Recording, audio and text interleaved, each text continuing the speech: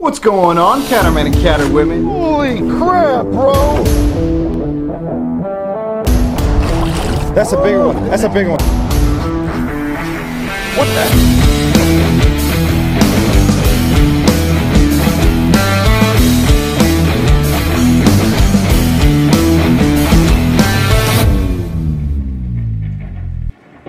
What's going on, Catter Nation? Welcome back to the Cattercast episode number 2. I want to welcome you back, and I appreciate all of you who have sent me so much love and so much support for episode 1. You know, I didn't even realize the amount of people that would be so interested in a podcast like this, so enthusiastic about it, and at the same time so ready to dedicate to listening to it every single Sunday at 3 p.m. Eastern Time. Oh, well, it's definitely a little bit later today. I really do apologize to you about that. I don't even understand really what happened, but I was supposed to work on my car door with my dad, replace the car glass, everything like that, because somebody smashed in my door and tried to steal all my action camera stuff for filming a couple weeks ago. So needless to say, that took a really long time. Then I was trying to figure out how to get together with Catter Kid. And even though we were supposed to have a talk today, I do apologize to you, but that is not going to happen today. It is definitely going to happen next weekend. So without further ado, if you don't already know, I'm the Catterman. I'm the East Coast guru for catfish. I'm not going to say I'm the only one, of course. But I'll tell you what, I really think that I'm doing something kind of revolutionary here in the catfishing industry. First off, let's get to some questions and answers for today. So let me check my inbox here on Gmail. If you didn't know, you can send me questions and I will answer them. And you can send those to Catterman, so CATTERMAN.adventures, just like the word adventures, at gmail.com. So that's Catterman.adventures@gmail.com. And every single week we're going to cover these questions and I'll answer them as best as I can to my ability. So this week's first question is... Oh, there's no question. You done goofed. That's fine. That's okay. I perfectly understand it. You know what? Let's just jump to something that people ask me all the time, and I'm glad to answer it for you. So, what is my fishing calendar like? And you know what? After I answer this, I want to know, and you can comment on the picture on Instagram at _Catterman.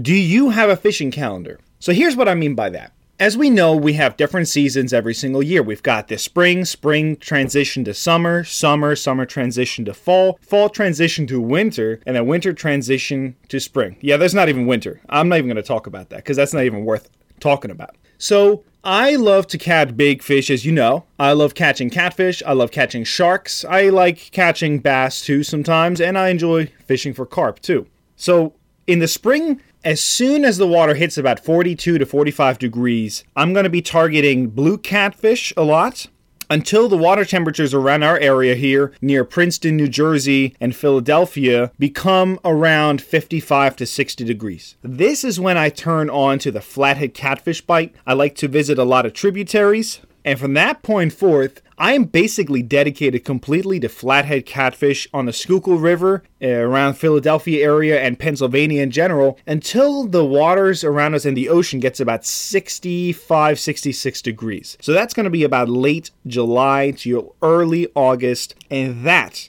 is when I turn on to going for big sharks. And I'll tell you what, last year, for the first time after trying for about 2.5 years, I finally got on some really big sand tiger sharks down in Cape May. And this year I want to do this too. However, I want to improve upon the techniques that I used last year. So when I talk about these techniques, I mean, I need to have a way to quicker release these fish, because I'll tell you what, sharks don't do well being beached. You should never completely beach them. You should always have flowing water going through their gills, because if you don't know, they can't breathe unless there's flowing water going through their gills. Now, sandbar sharks and sand tigers, luckily enough, their blood doesn't change much or doesn't become more acidic as they fight you compared to other species like hammerheads or lemon sharks. According to a research study that was done throughout the past 3 years, lemon sharks, bull sharks, blacktip sharks, and especially hammerhead sharks experience a drastic change in their blood chemistry when they're caught with catch and release, so just hooking them and then releasing them. And so the thing is, actually, there was such a drastic death of hammerhead sharks after even just catch and release, even with a quick release at the boat, that it is not even recommended that you try to target them. Out of the amount of hammerheads, and I believe it was 120 hammerheads that they were looking at originally, these hammerheads were dying at a rate of more than 50% even after quickly being released. So they would swim off, but their blood would be so acidified, they'd have so much lactic acid, I believe that's the chemical in their blood, that they would just swim down to the bottom and die. And bull sharks, even though they're targeted heavily in Florida, they had about a 33%, from what I remember, chance of dying from catch and release. Anyway, so sand tigers and browns, they are more the hardy species of shark. However, I want to do it quicker this year, and I'm going to be tagging them for scientific research, and that's my plan. So that's sharks, and then once they leave the bay and the ocean side further down in South Jersey, that's when I will start targeting blue catfish as water temperatures around here get to about 50, 45 degrees. And if I get a chance to hop in there just as the water's between 66 to 53 degrees, I will fish for flathead catfish in front of their wintering holes with big live baits. So anyways, that's my fishing calendar usually, and I want to really know yours too. Do you have a fishing calendar? If you do, like I said, go on Instagram, comment on episode 2's picture at _Catterman, that's my username. Make sure to also follow me, of course, and give that picture a like, and let me know, do you have a fishing calendar, and what does yours look like? Alright, so in fishing news, should I say in cat fishing news, first off, is winter really over yet? I mean, yesterday it was 58 degrees over here. Now today it's 36. We had a whole week in the 40s and the low 50s. So that makes me really think, is winter over yet? Well, I'm sorry for all of you that have been so ecstatic about these increased temperatures, but what I can tell you, winter is definitely not over yet. It's not going to be over for a while. You better stay tuned because it's going to be a little bit longer. However, it looks like for us here on the East Coast, February is going to be a pretty mild but very wet winter. And as we go into March, about mid-March to late March, we're going to start seeing a little bit warmer temperatures. And I'll tell you what, I can't wait for that to happen. So in other catfishing news, we actually had an angler down in Texas that caught a record for that lake, 67-pound blue catfish in a tournament, and released that fish. For all the links to all the stories, you can check down in the description of this post and read those. But I'll tell you what, the angler not only caught such a big catfish, but he did what was best for that species. He released the 67-pounder to live another day, so he catch photo released it, CPR'd it, and we definitely appreciate that. So thank you from the community to you for doing that, and especially I really appreciate that. We also had a Kevin Moore fishing on Lake Tillery in North Carolina, and now as it seems, he's called the Fish Whisperer because he caught 2 huge blue catfish in the excess of 80 to 100 pounds. Not only 1, but 2 within a couple of days. This landed him on the news, and especially his local news. And you know what, Kevin, if you're listening to this podcast, and I'm sure I have you added on Facebook too, congratulations, that is so awesome, and from what I understand, you released those fish too, and I think that is so awesome. We definitely appreciate everyone, I do, that releases trophy-sized blue catfish. And you know what, I'll tell you what, these big breeder fish, any fish above really 24 to 26 inches, is more of a breeder fish and a trophy fish that's going to keep on producing those good genes and leaving them in that water body. So thank you, Kevin, for catching those huge cats and releasing them. Awesome job on those catches. Also, we had another Moore, Jake Moore, down actually in the Kentucky River in Kentucky, who caught a 93-pound catfish. And I think what's even cooler about that is not only did he catch such a big catfish, but instead of selling it to the pay lake industry, which is really prevalent in Kentucky, and we'll talk about that in another episode, he released it to live another day and just took a nice picture with it. Jake, if you're listening to this podcast, congratulations, guys. Give him a big shout out too, especially in Kentucky, because the laws over there don't protect trophy fish, and what he did was not only the right thing, but it was awesome. And last but not least for catfish news, since other than the catfish conference that is coming up, we had a really special moment, and as it seems down on Old Hickory Lake, Chris Price and his daughter Farrah in Nashville, Tennessee, actually caught a 58-pound catfish, which she reeled in. And not only that, the coolest thing about this story definitely was that she was willing to go out in the cold temperatures even when her father didn't want to. So go Farrah, awesome job. And I know that catfish was released too, so thank you so much for keeping that tradition of catching big catfish alive and letting them go. Let me get a little bit of coffee in here. I'll tell you what, I've been on this Nespresso coffee lately, and I gotta tell you what, it is just the bomb. It's so good. It tastes so good. It's so smooth. It's got so much caffeine in it without the whole wiggle and the whole jiggle from like regular drip coffee. And you know what the thing is? You can send these little tiny packets, which are like K-cups, back to Nespresso that actually recycles them. So instead of like throwing them in the trash, I think it's awesome. Oh, that is good. I hope I make all of you really thirsty to drink some good coffee right now, too. All right, so next up, what I really want to talk to you about today is manufacturers to look out for in 2019 in the catfishing industry. Now, there's two different types. There's the manufacturer that's really trying to come out with new type of products, and these are kind of products which are innovative. You definitely see Daiwa and Shimano doing this a lot, and Okuma as well. And then there's also the manufacturers that are producing a lot of Chinese OEM reels. So what I mean by that is you're given a certain body choice. Either, and this is coming out of China, and you can build onto that depending on how much you're willing to pay, and the company will do that. So the manufacturer will do that. So what they'll do is they'll ask you, what kind of handle do you want, what kind of knob, blah, blah, blah, what kind of design. And so you can tell these Chinese OEM reels because they're usually very cheap. They do look usually really nice. They come in very bright colors often. But I'll tell you, when it comes to the quality, you're definitely not getting the best quality. So I'm not going to say which companies because I'm sure you can tell which ones those are going to be for 2019. But it's not bad. Usually you get a pretty good reel, good rods, good line for a pretty cheap dollar. But of course, remember that the only thing good then is if you have good customer service behind that. So I try to look a little bit around. I see there's going to be a lot of manufacturers going to the Catfish Conference, and I'm actually going to be watching that, and I suggest that you do too, because there's actually going to be a lot of live streams, a lot of shows. They're going to be centered around the Catfish Conference. So I would recommend keep your eyes peeled for February 22nd till the 24th for the Catfish Conference to see if on YouTube there's going to be some live streams. I'm going to be watching, and then we will truly find out who is going to be the most interesting manufacturer to keep our eyes on for catfishing in 2019. So yeah, anyways, that is going to be a big deal for 2019. We're going to see which manufacturers are going to make a big difference. I'm definitely keeping my eyes on Penn because I think that Penn is going to make a huge move. And I really like some of the affordable options such as the Penn Fierce that they're offering too. And Okuma too. I would keep my eyes on them too. So last but not least for today's episode, even though we were supposed to have Cat or Kid on, things just didn't work today. I guess when it came to the timing, we just were not able to get it right. Let's talk about one of the biggest hot topics right now in the catfishing industry, and that is cold water flathead catfish. Now, if you don't know anything about flathead catfish and their biology, let me explain to you a little bit of something about them and how they work.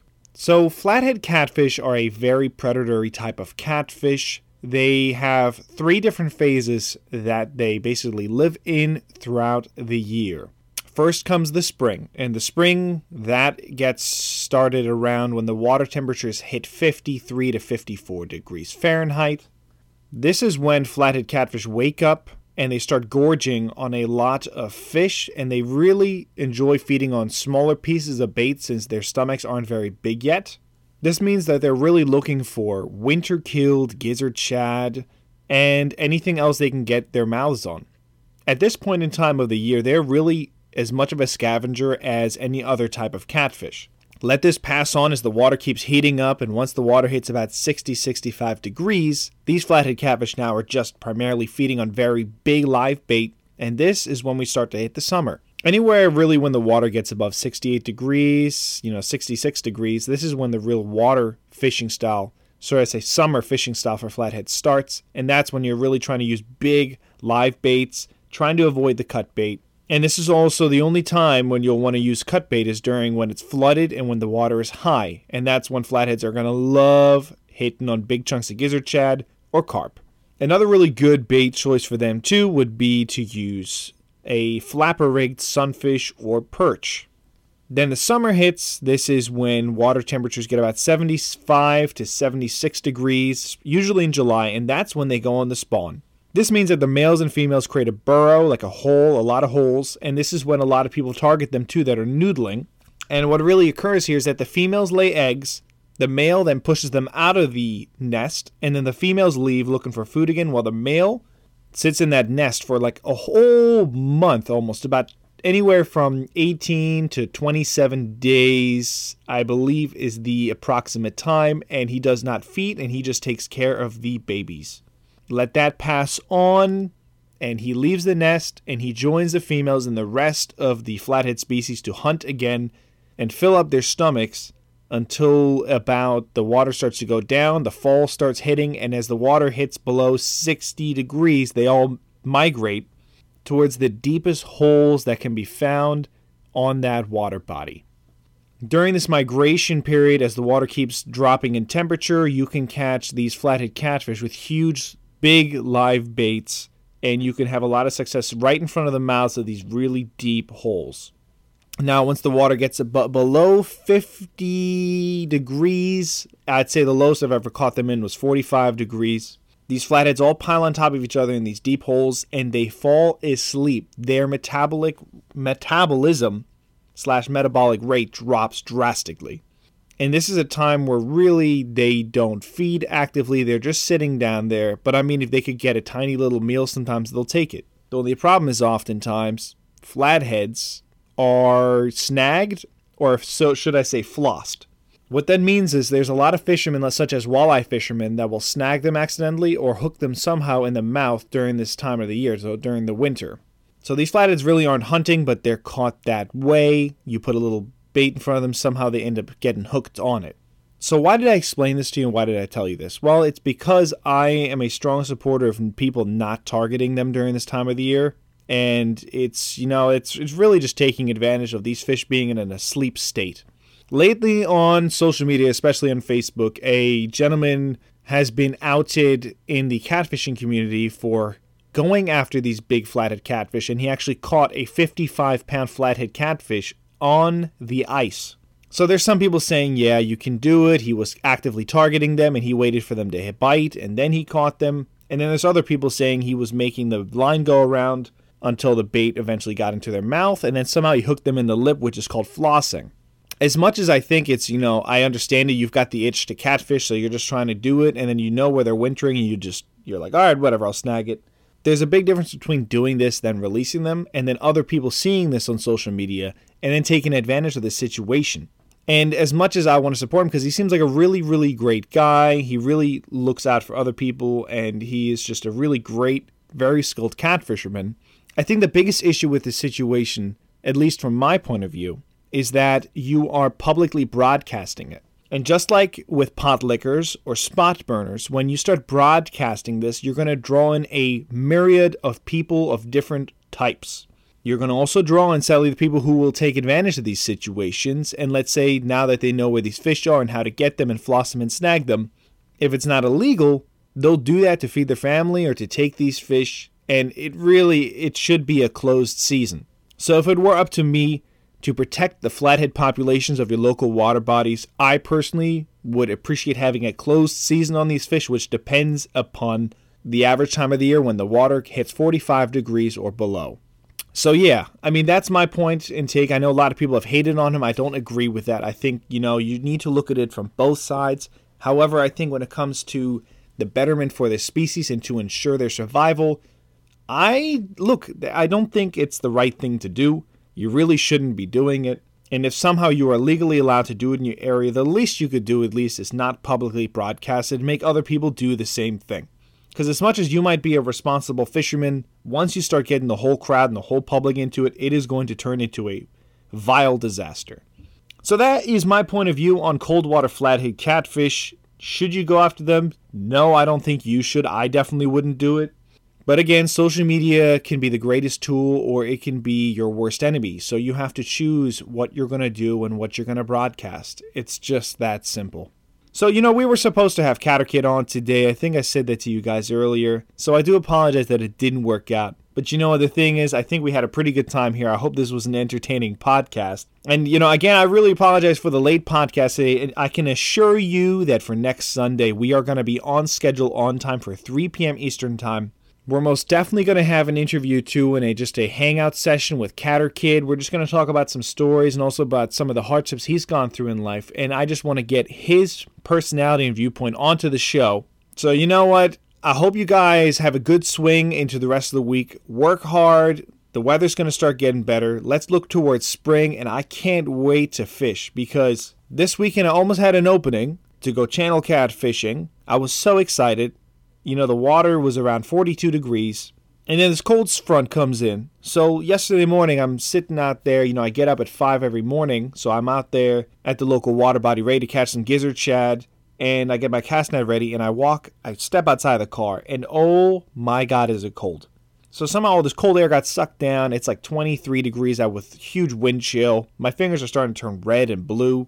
And I tried throwing like 3 cast nets, and I ended up putting my hands into my pockets every single time in between casts. And you know what? I couldn't figure out where the gizzard shad were. If I would have dedicated maybe another like an hour and 15 minutes, I might have found them. But it really, really wasn't worth it. So I didn't get to go fishing this weekend. I dedicated it to fixing my car with my dad and just hanging out with the family and just taking it easy. But I'm really hoping that next weekend I might be able to put something together. Anyways, Cattermen and Catterwomen, I appreciate you guys. As always, I hope you have a great swing into the week. Can't wait to see you for the next episode of Cattercast. And if you haven't already favorited this podcast, you definitely should. All right, guys. Well, I'll see you guys next time. Catterman out.